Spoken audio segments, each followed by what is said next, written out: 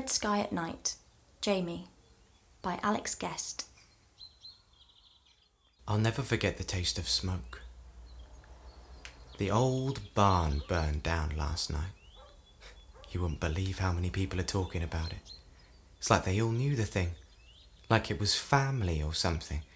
Oh, Jamie, did you hear? The barn burned down last night. Isn't it awful? Yes, Mum. I know. I live in this house too, and we all saw it burning last night. You're not the only one who noticed. When she told me, I could still see the smoke rising on the hill. I almost laughed. I could still smell burning hay and timber, and she was asking me if I'd heard about it. I mean, I get it. When there's no news, people will jump on a good story. There's no such thing as private matter when everyone knows everyone else. If Hannah, from down the road, gets in trouble and her dad threatens to arrest her again, we know about it in 12 hours. If Matt, from the farm, lets just a couple of friends know that he and Megan are planning on having a baby together, we know about it in 6. Gossip in this town is a virus. It rolls from people's tongues like smoke, choking anything that comes too close.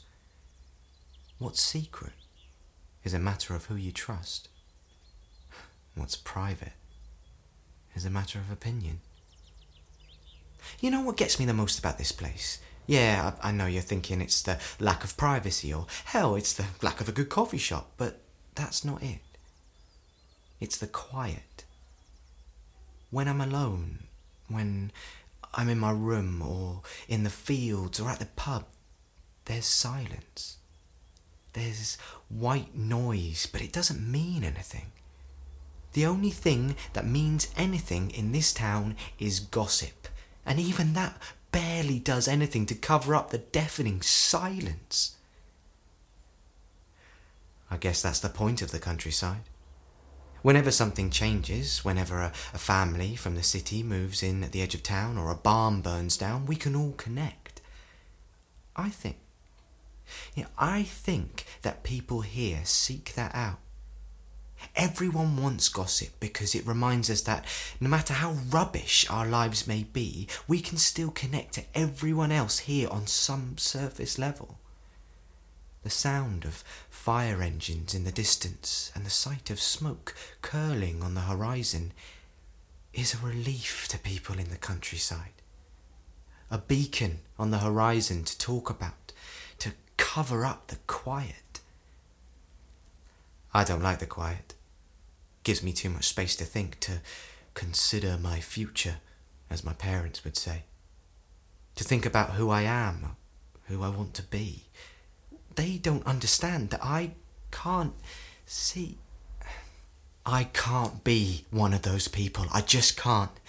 That old milk lady has the right idea. Get out of here and retire somewhere warm and sunny. Leave the caves and find somewhere new I need to leave.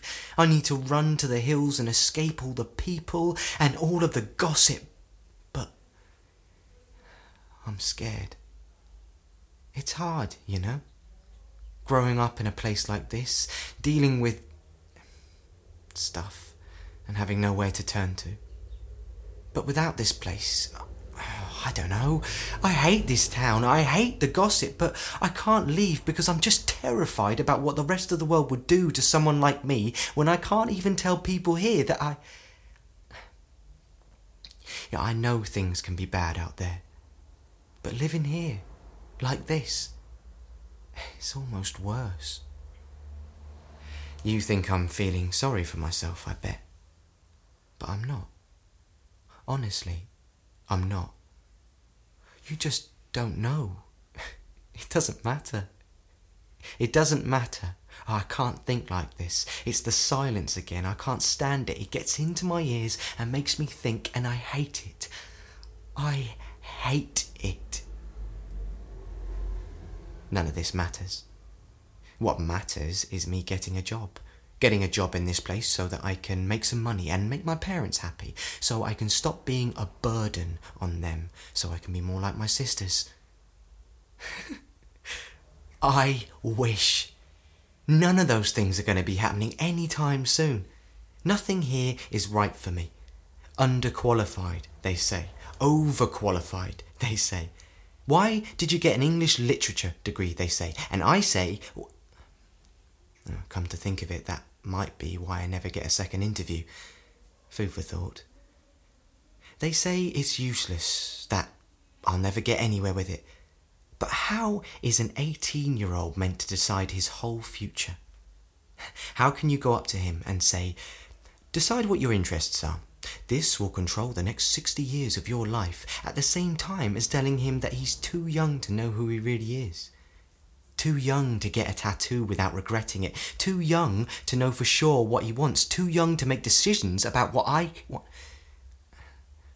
he wants. Too young to know what he wants.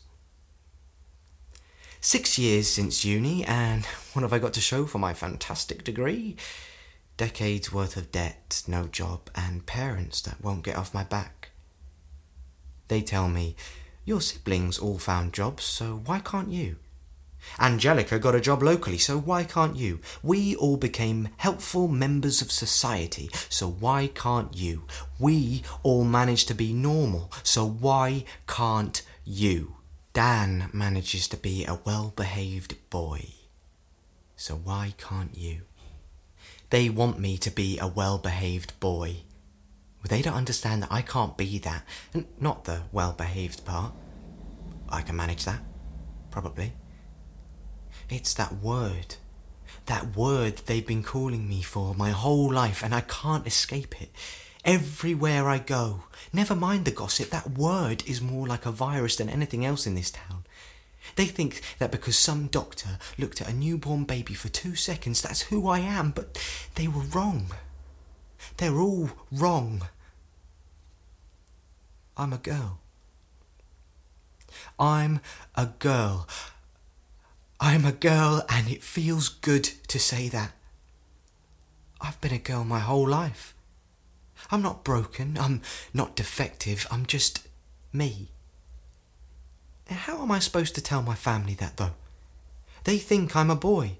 The whole world thinks I'm a boy. If I told anyone the truth, told them how I really feel, who I really am, would they understand?